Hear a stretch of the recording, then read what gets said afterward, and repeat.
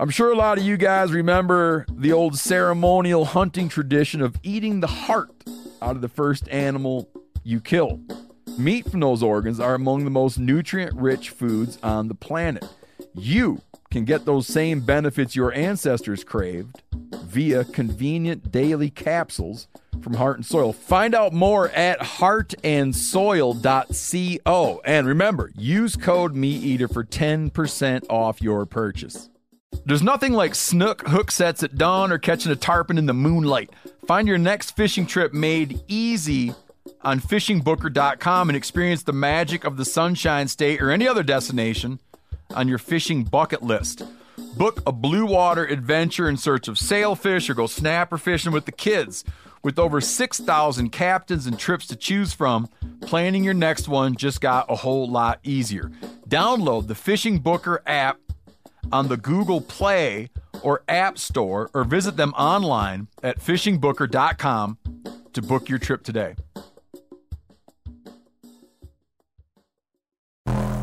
Welcome to the Wired to Hunt Foundation's podcast, your guide to the fundamentals of better deer hunting. And now, your host, Tony Peterson. Hey everyone, welcome to the Wired to Hunt Foundation's podcast, which is brought to you by First Light. Today's show is all about the most important thing you can do as soon as gun season ends.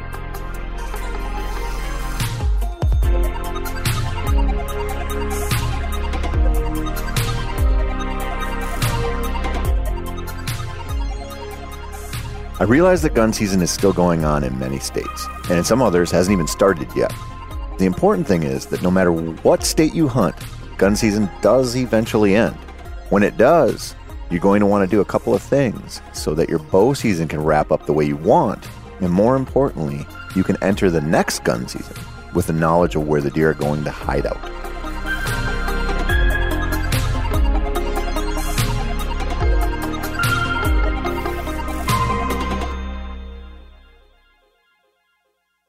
Any of you folks out there who are hardcore gun hunters, please don't take this the wrong way. But there is a lot of half-assery in the gun hunting world. There just is. It's okay, and it's not endemic to the firearm-toting crowd, because a lot of bow hunters are prone to half-assery as well. This is just reality. A lot of hunters don't want to put in much effort, and it shows. And here's a side note for all you whitetail lovers. I know you think your state has the good hunters, and the folks who come in from out of state are the bad hunters. That's silly. If you don't believe that, just go travel a few times to kill a deer or some other critter. You'll soon see that a lot of the less desirable traits hunters can exhibit, they're kind of ubiquitous across our numbers, no matter where you live or how much you hate non-residents, or even just people who aren't local.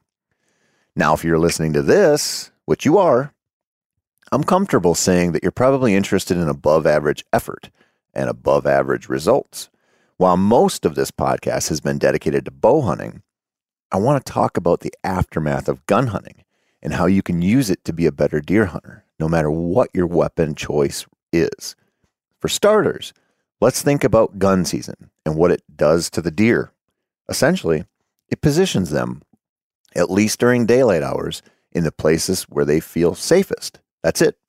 Bow hunting does this as well, but usually not to the scale of gun season. Prey animals figure out where to go to avoid predators, and if they don't, they die. They don't want to die, so they seek out the spots that are most beneficial to them and their survival. You can see examples of all kinds of fish and game choosing perfect spots in which to conduct some part of their life. Elk, they are masters at this.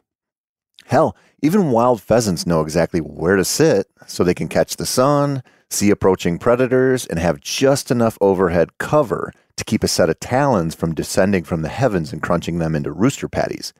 Any of you river bass fishermen out there probably know what a little tiny sand drop can do to position a school of late summer bronzebacks so that if your cast is off 10 feet one way or the other, it's no bueno. You run a whopper plopper over or a swim jig through the sweet spot, however, and it's on. They're there for so many reasons, all of which keep them safe, keep their batteries charged, and keep them in a perfect position to whack a couple of shad that drift a little too close to their ambush site. Nature has this stuff figured out, and whitetails are no exception.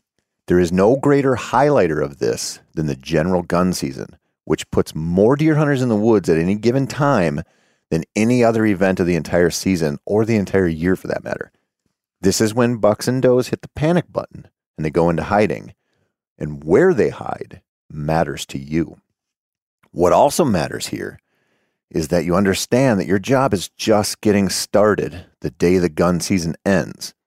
I honestly think the most important couple of days for a gun hunter, and if you want to be a better bow hunter, are those you can spend walking your ground right after the gun season ends.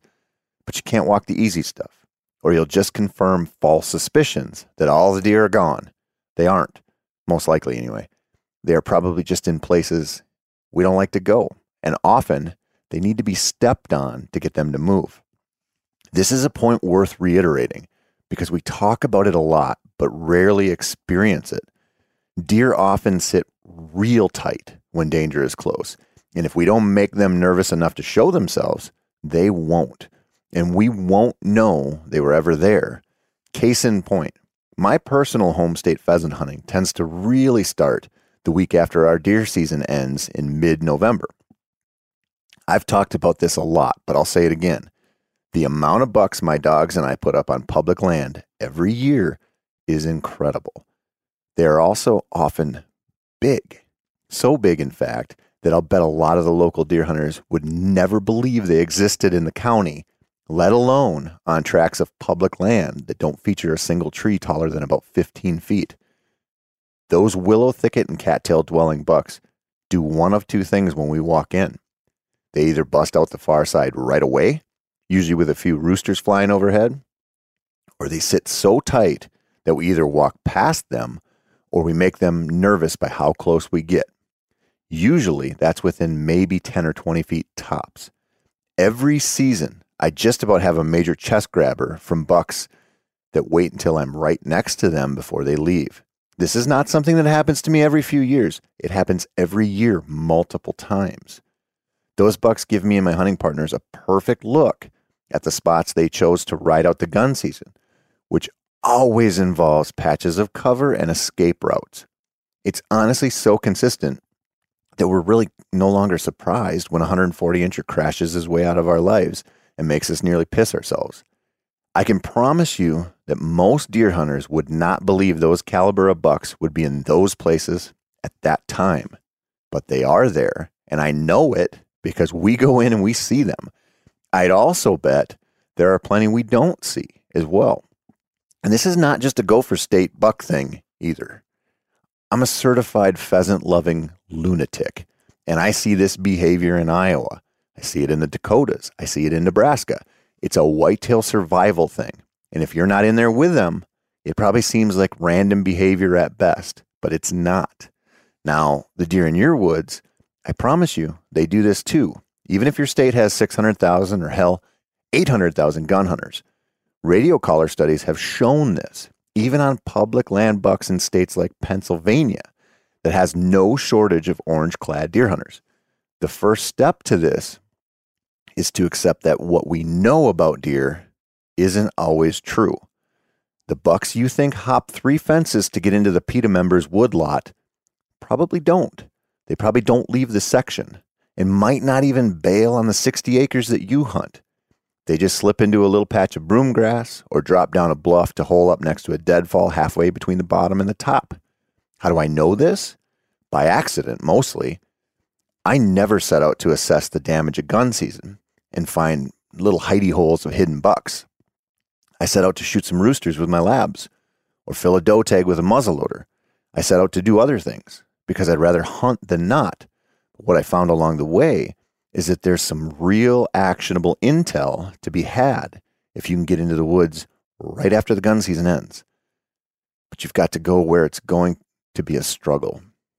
The good news is, if you do, it doesn't matter if you jump deer. Hell, that's kind of the goal.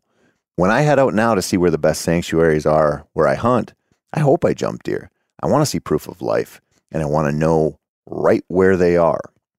So you're probably thinking, all right, fine. I'll go walk around after the season is over and intentionally try to bump some deer. That's the first step, but it's not the only thing. You have to go in with a plan, just like any random scouting trip or even a shed hunting trip.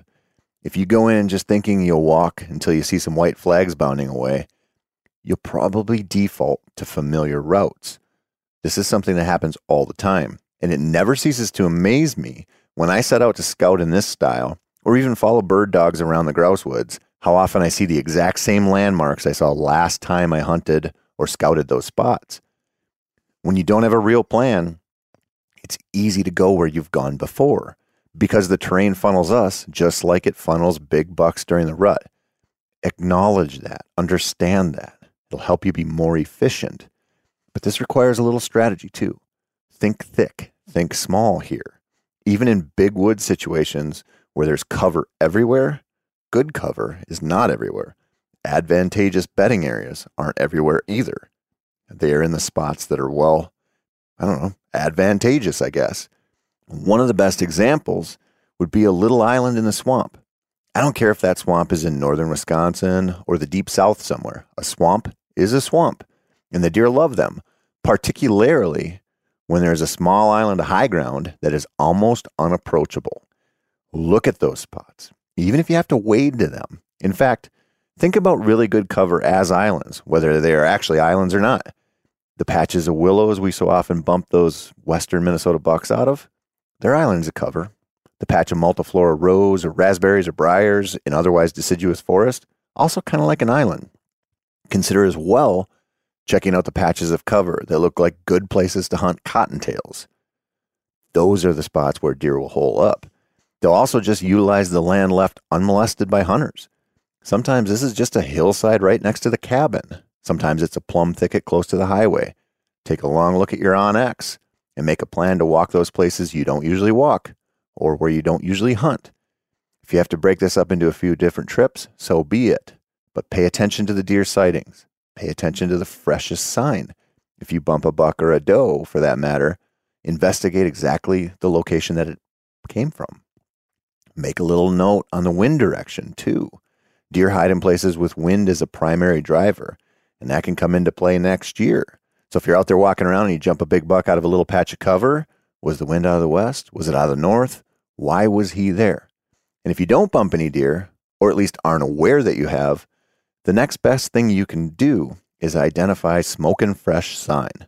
I'm not talking rubs and scrapes here, but instead tracks and beds. I love fresh tracks when I can find them after the gun season because they point to deer concentrations.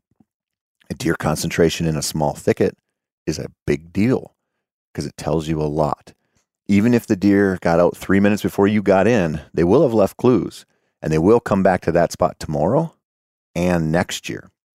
For you bow hunters out there, this is important stuff too.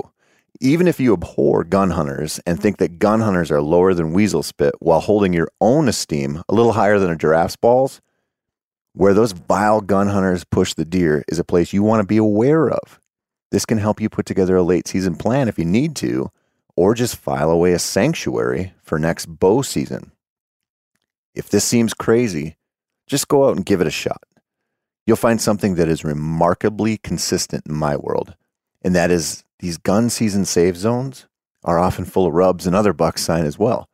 It's no secret that the top dog in your woods is also going to occupy the safest places, and there's no time he needs security more than gun season. If you hunt a place with even mild pressure, this can come into play. If you hunt public land or other super pressured ground, it's almost a guarantee. The bucks are going to use the spots that keep them alive, and the best way to find them is often to put on some miles right now. Of course, you might run into something that doesn't do you much good.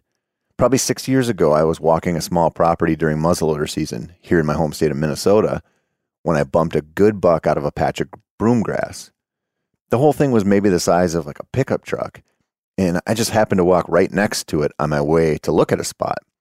That buck busted out of there on the other side and took off. He wasn't huge by like Iowa standards, but he was a stud for this part of Minnesota. And he was bedded in a stupid little patch of grass that did me absolutely no good as far as I could tell. Now, I don't know. I take that back. Now when I see a patch of grass, I think about him every single time and often send my dogs into them to see if there's any Chinese chickens hiding in there. Oftentimes there are, because good cover is just good cover. So that buck did teach me a lesson. even if his spot on that property didn't do me a whole lot of good as far as actually killing him or any other deer there. That's the real lesson here, my friends. I know I've painted this as a move that will get you in the long game with deer in a better way, but it also gets you into the woods at a time when most folks aren't in the woods. Most bow hunters have largely packed it in for the year, and of course, all gun hunters have, unless they are poachers who don't think the season dates apply to them. Time in the woods, doing what others won't. That's the key to filling more tags. It's also the key to enjoying hunting more, because it allows you to make better decisions at your home farm and when you're on the road. But why is that? Experience. Experience is the difference maker from the hunter who says, I don't know, they're all nocturnal or they're all dead in someone's freezer, versus the person who says, I bet there are a few deer down along the river in that old homestead. Or the person who, instead of hunting 2 days of gun season and waving the white flag, goes to a backup stand midweek that is positioned over a gnarly thicket and allows for only close shots. It's the secret to becoming a better hunter versus hoping just enough time on the same stands or maybe a bottle of fresh dopey will bring a buck in. If you know where they go to feel safe, you are never out of the game, even if you can't easily hunt that spot, which is almost a given.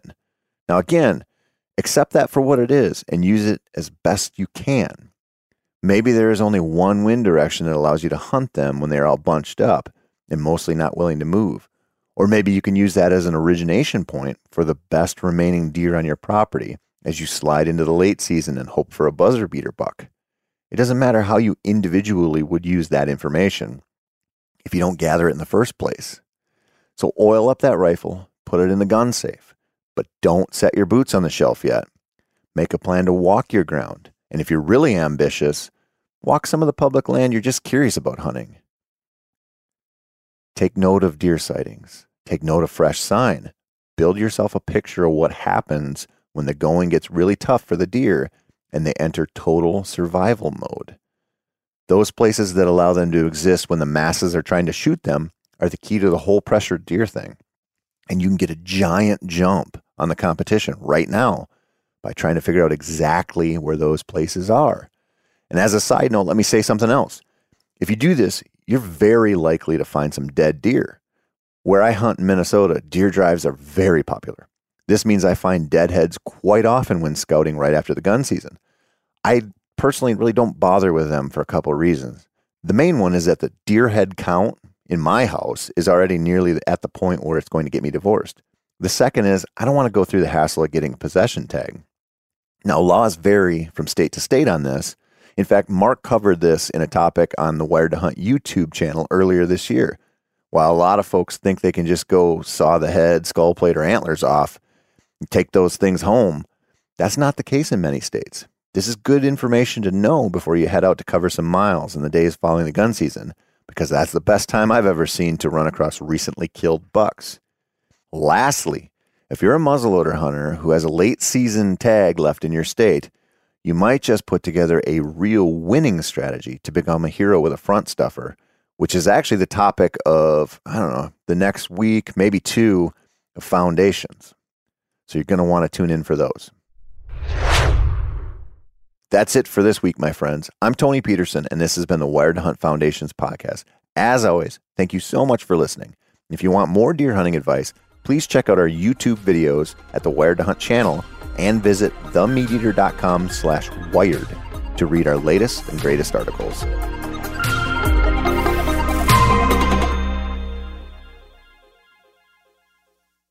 I'm sure a lot of you guys remember the old ceremonial hunting tradition of eating the heart out of the first animal you kill.